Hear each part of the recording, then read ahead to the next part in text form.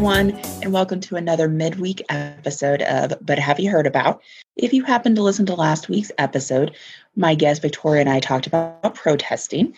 And while it was a very in-depth, well, we didn't even go that in-depth for protests that happened in the U.S., one involving the shirtwaist strike, as well as Stonewall Riot, and really just focusing on Sylvia. To cut for time, I took out talking about modern day protests because Victoria actually went to one. So I wanted to give you guys that snippet of what was left that was not made into, or that didn't make it into the podcast.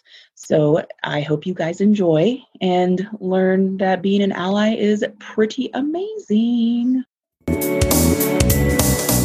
All right. And so we have the shirtwaist strike, which was definitely propelled by being by having those allies and making it more of a legitimate feeling. And it's not just, Jewish and Italian women that are out here protesting for their rights, but, by adding that legitimacy by having allies. And I personally believe, and I feel like it's more than just an opinion, I believe it's a fact, that if you have allies, it makes your case stronger because it's that your allies can see what's happening and they are standing up for you. And being an ally is incredibly important, especially in our current culture. And that's why I'm super excited that Victoria was here to talk about protesting today, because Victoria actually went to attend a George Floyd protest. And I would love for you to talk a little bit about that feeling of going and why you went and anything else you want to add. Totally. So it was my first protest, I will say, the first time I attended a protest. And I felt very hesitant at first because I'm a woman and I felt like this was something that I didn't want to go to by myself. Yeah. Didn't really know how to look for other people to go, how does one put out a post on social media saying, hey, who wants to join me at this protest? So I was kind of trying to navigate the best way to do that. And I ended up connecting with a friend from college who was going. And so we ended up going together. And she had a group of friends that went, and it felt good. If that, I feel like I don't like using the word good, but it felt right, if that makes sense. When you connect to something, you feel deeply about injustice, and you feel like you really connect to something or a cause, when you are able to go and project your voice and speak out against an injustice, it feels like you're actually taking action, which is great. It felt like something that was, it felt like something I definitely needed to do because while, I am a person of color, but I'm not a Black person. And so right. People talk about, about that often, about kind of having this bystander effect. Cause I always think about that in psychology, this idea that the whole bystander effect, of course, is the idea that, oh, I'm not going to call the police when I see a crime because I believe somebody else will call the police. Yes.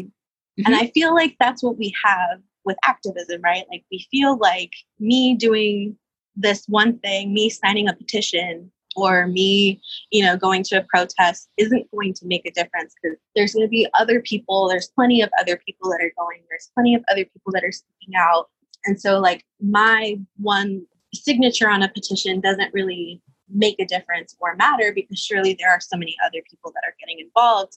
And I feel like that's something that's super easy to fall into, especially when we're seeing things, social media connect. But I feel like it's definitely one of those things where while it's easy to fall into that, I feel like actually going and taking action feels way better. It feels like you are actually doing more than just signing the petition, or you're going and having your voice heard. You're going and standing with other people. This cause may directly impact way more than it does you, other members of the community that are being directly impacted by this injustice, and being able to stand there and say, hey, no, I support you. I think this is absolutely wrong. And I'm somebody who empathizes with the struggle that you are facing. And I want to know that I will do whatever I can to make sure that you are heard and make sure that that stops. And I think there's something so powerful in that, So it was definitely an interesting experience, especially being in the middle of a pandemic and seeing